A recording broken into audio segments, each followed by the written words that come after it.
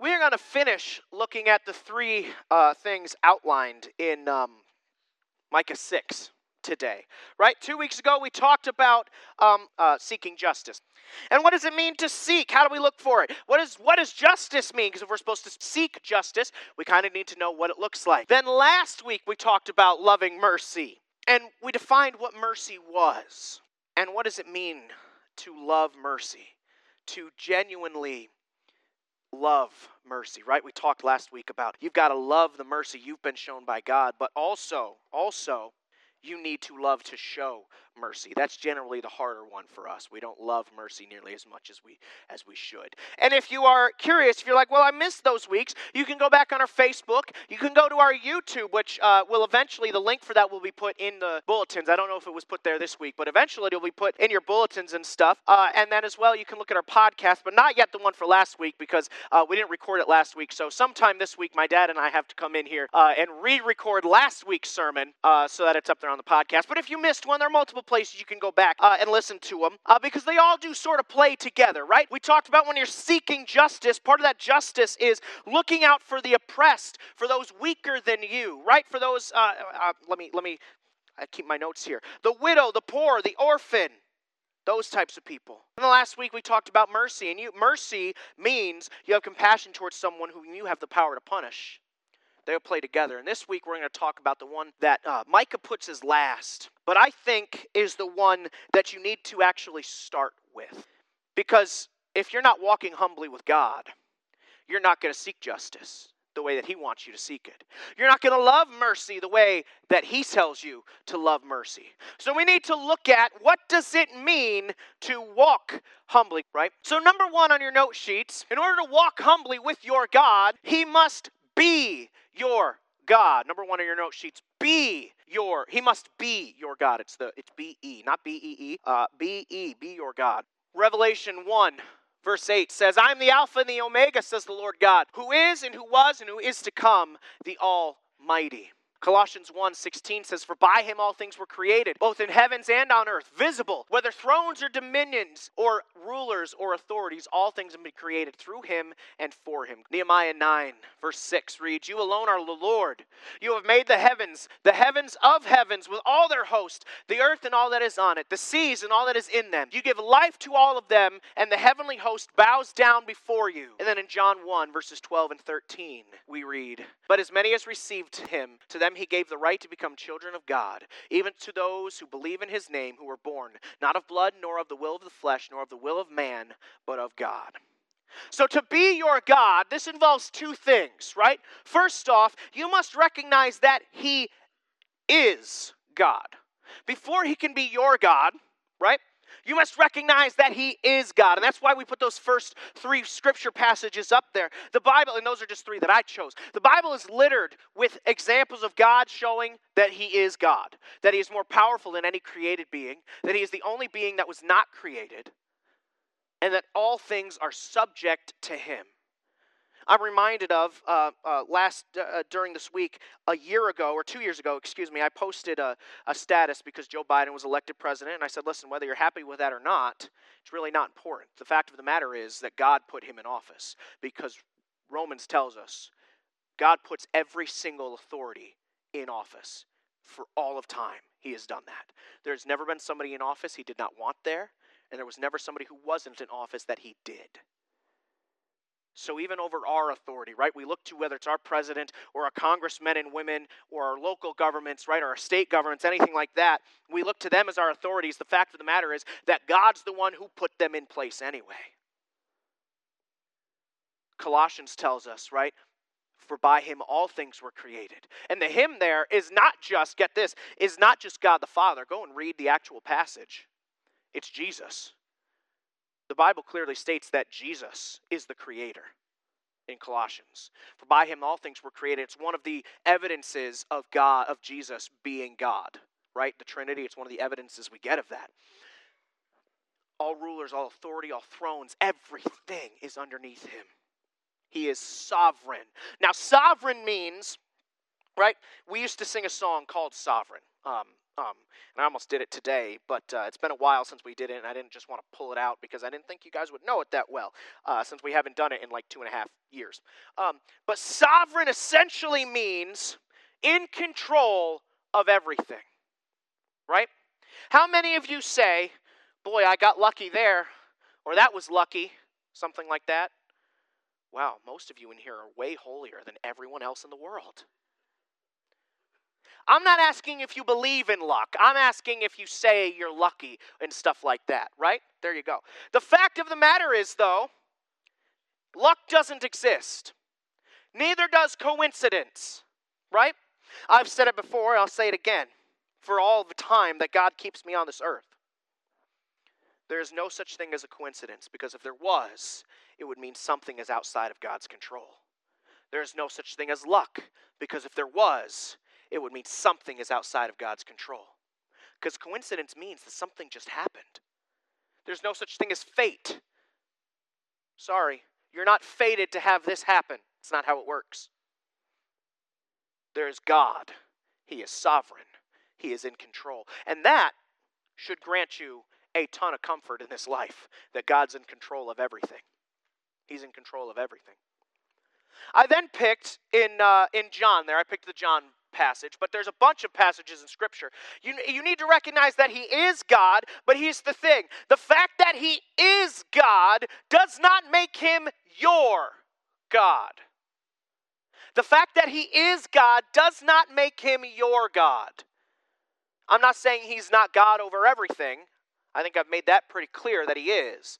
I am saying that just because He is God does not mean He is the God of your life. Quite frankly, most of the time, for most people, the God of their life is themselves. And everything spills out of that. We might say, well, alcohol is the God of their life, or drugs, or gambling, or whatever sin you want to pick, right? Even non-sins, right? Football rules their life, right? Sports, music, right? Stuff that's not wrong. That's not the rule of their life. The rule of their life is still them. They are the ones sitting on the throne of their life. They are their own God. And man, I don't want to be on the throne of my life. That's not true. I do. It'd be a terrible thing when I am. Because I am not sovereign. I am not the creator. I am not the sustainer. I'm just Sam. So you have to accept Him as your God, or as I put it here, accept salvation, right? But as many as received Him, He gave the right to become children of God. You have to acknowledge He is God, but that's not good enough. The demons know He's God. So congratulations, if you accept that He is God, you are on par with the enemy. Good job. You have to accept His gift as well to make Him God, the Lord of your life. In order to walk humbly with your God, He must be your God first. Church, there will be times in your life when He is not the God of your life. There will be.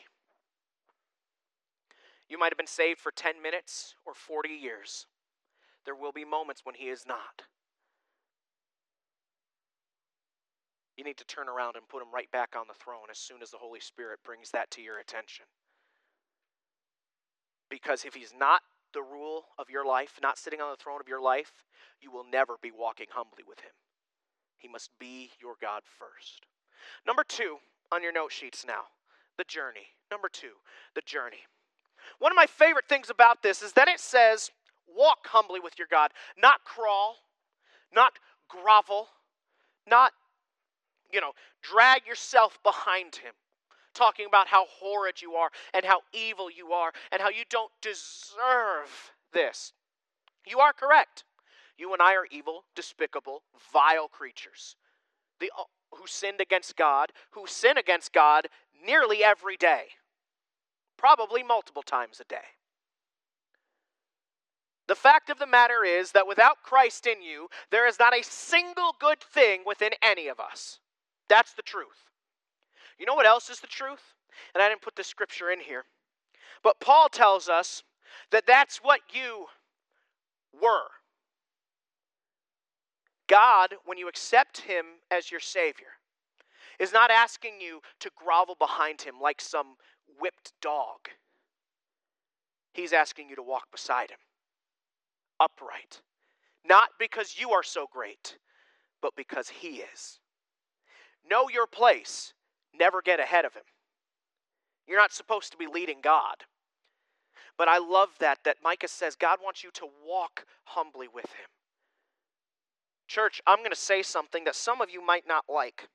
You are almost, not entirely, but almost useless to God as a Christian if you are spending the bulk of your time talking and thinking about how horrible you are. That's not use to God. Recognize who you were beforehand, but also recognize that God has called you to walk with him. He sees you because of what Christ did in the same way he used to see Adam and Eve in the garden. What did he do with them? He walked with them in the cool of the evening. God is not asking you to drag yourself behind him. He's asking you to just walk humbly beside him, recognizing who you are and why you can walk there, but walking nonetheless. It's a unique position because everyone else has to drag themselves. You're told to stand and walk with him. We need to talk about humbleness as well then. If he's got to be your God and you're told to walk next to him, right? You're supposed to walk humbly. The first thing to do to understand what it means to walk humbly is to look to Christ. I can't think of a more humbling experience than being God, right? We read in Colossians, Jesus is the creator, right?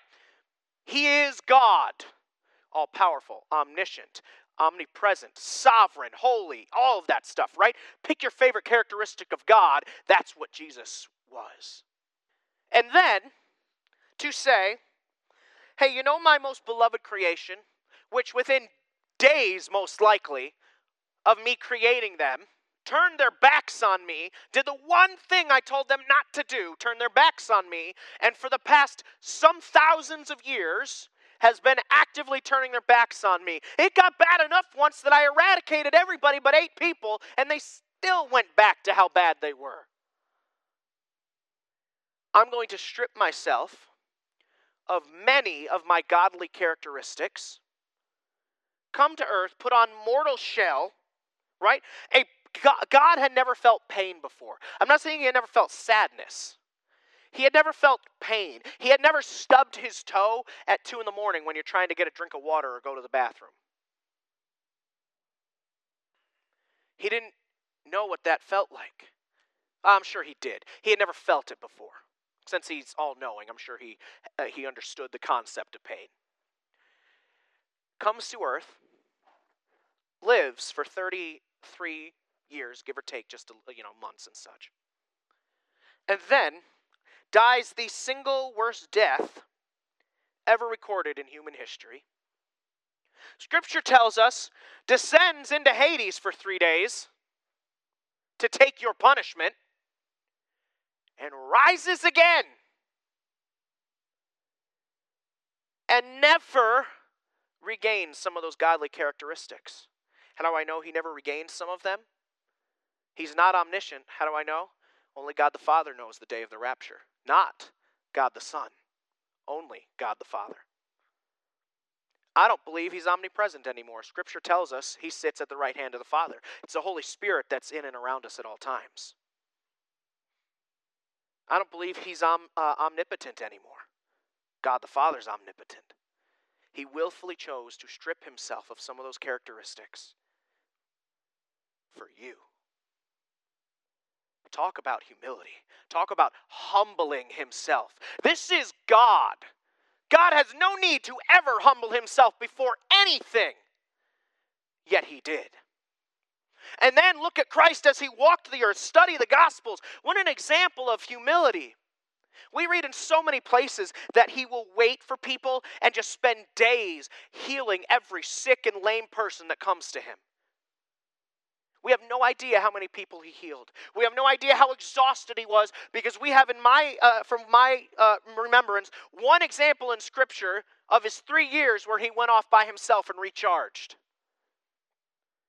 Other than that, he was pouring into people.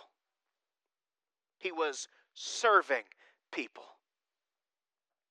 Even on the day before he's going to die, he washes his disciples' feet. One of the most disgusting things you can do. Dirty, muddy, covered in crap, literally, washes their feet. You want to know what it means to be humble? Look at Jesus. Look at what he did. Humbleness means you're looking out for others over yourself. Not necessarily instead of, over yourself. I'm not telling you shouldn't know what you need or what you desire. I am telling you, humbleness means it does not matter because God has put somebody else there. We talk about in the church, right? Because you might say, Pastor, if that's the case, right? My needs are never going to be met. How can I meet somebody else's needs? You're right. I understand that. That's why God made the church. Because when I'm looking out for your needs and you're looking out for my needs, our needs are getting met. It's the way it's supposed to work, right? In a family, in a church, a husband and a wife, parents, kids, right? All that stuff. Now, not as much. Kids aren't supposed to necessarily look out for the needs of their parents, as in the same way. But it's supposed to be a cycle like that.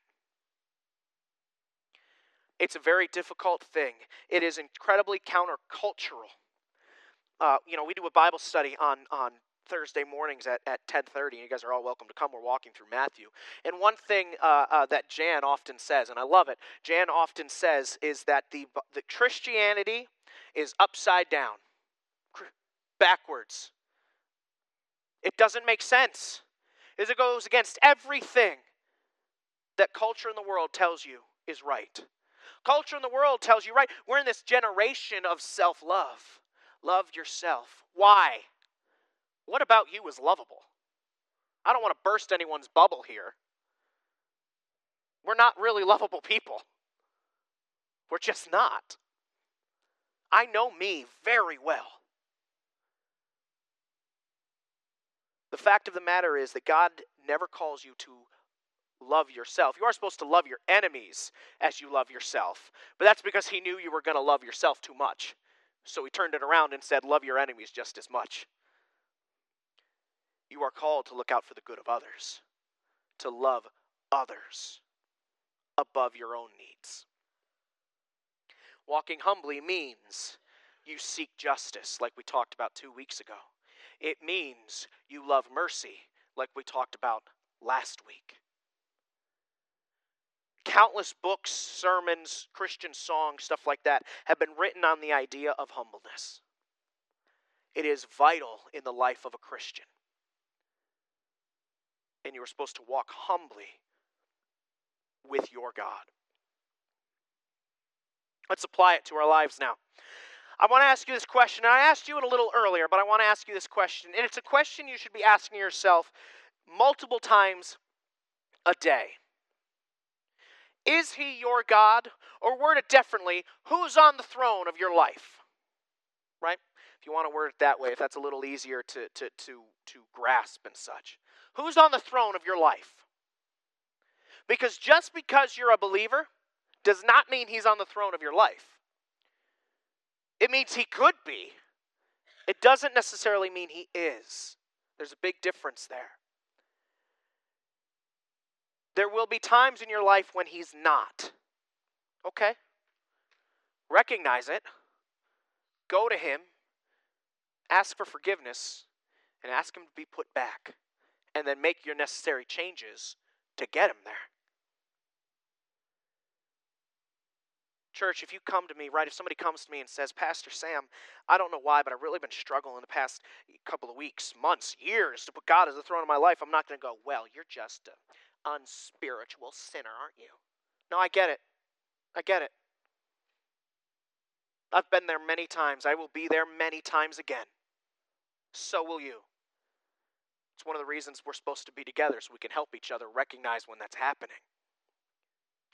Ask yourself multiple times a day. If you need to, right? I didn't write this down as a practical thing, but it's a good idea nonetheless. If you need to, do it when you wake up, at each meal, and when you go to bed.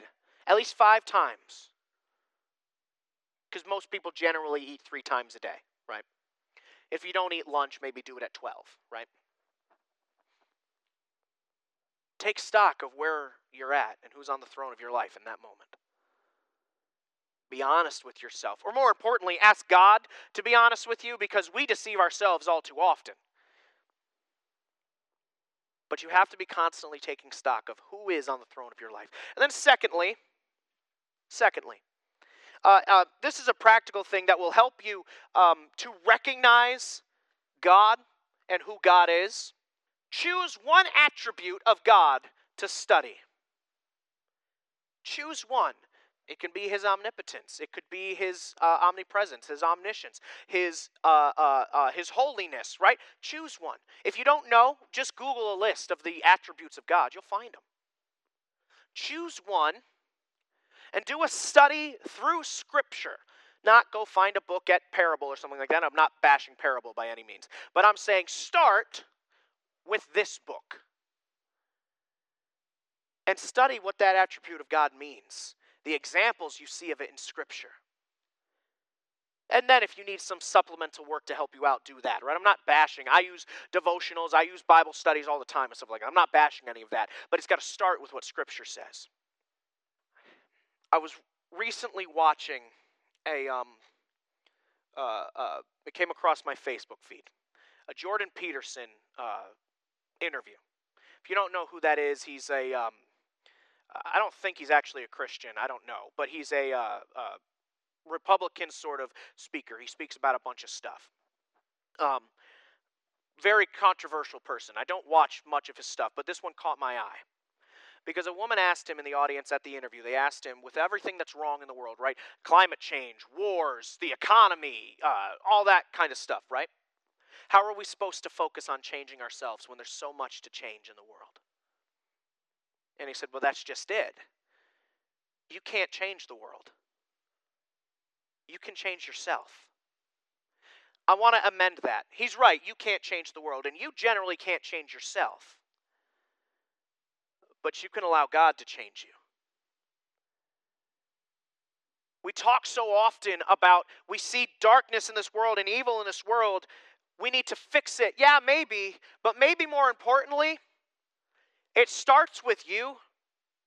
And if you're not walking humbly with God, you will never change the world, let alone your church, let alone your family, let alone yourself.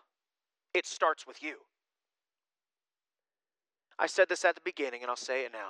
You won't seek justice unless you're walking humbly with God. You might seek justice by your definition of justice, but it won't be the right one. You won't love mercy. You won't love to show people kindness and forgiveness and love and mercy unless you are walking humbly with God. So as we jump into a new year, right? We're 2/3, 3/5, somewhere around there, right, of the way through January.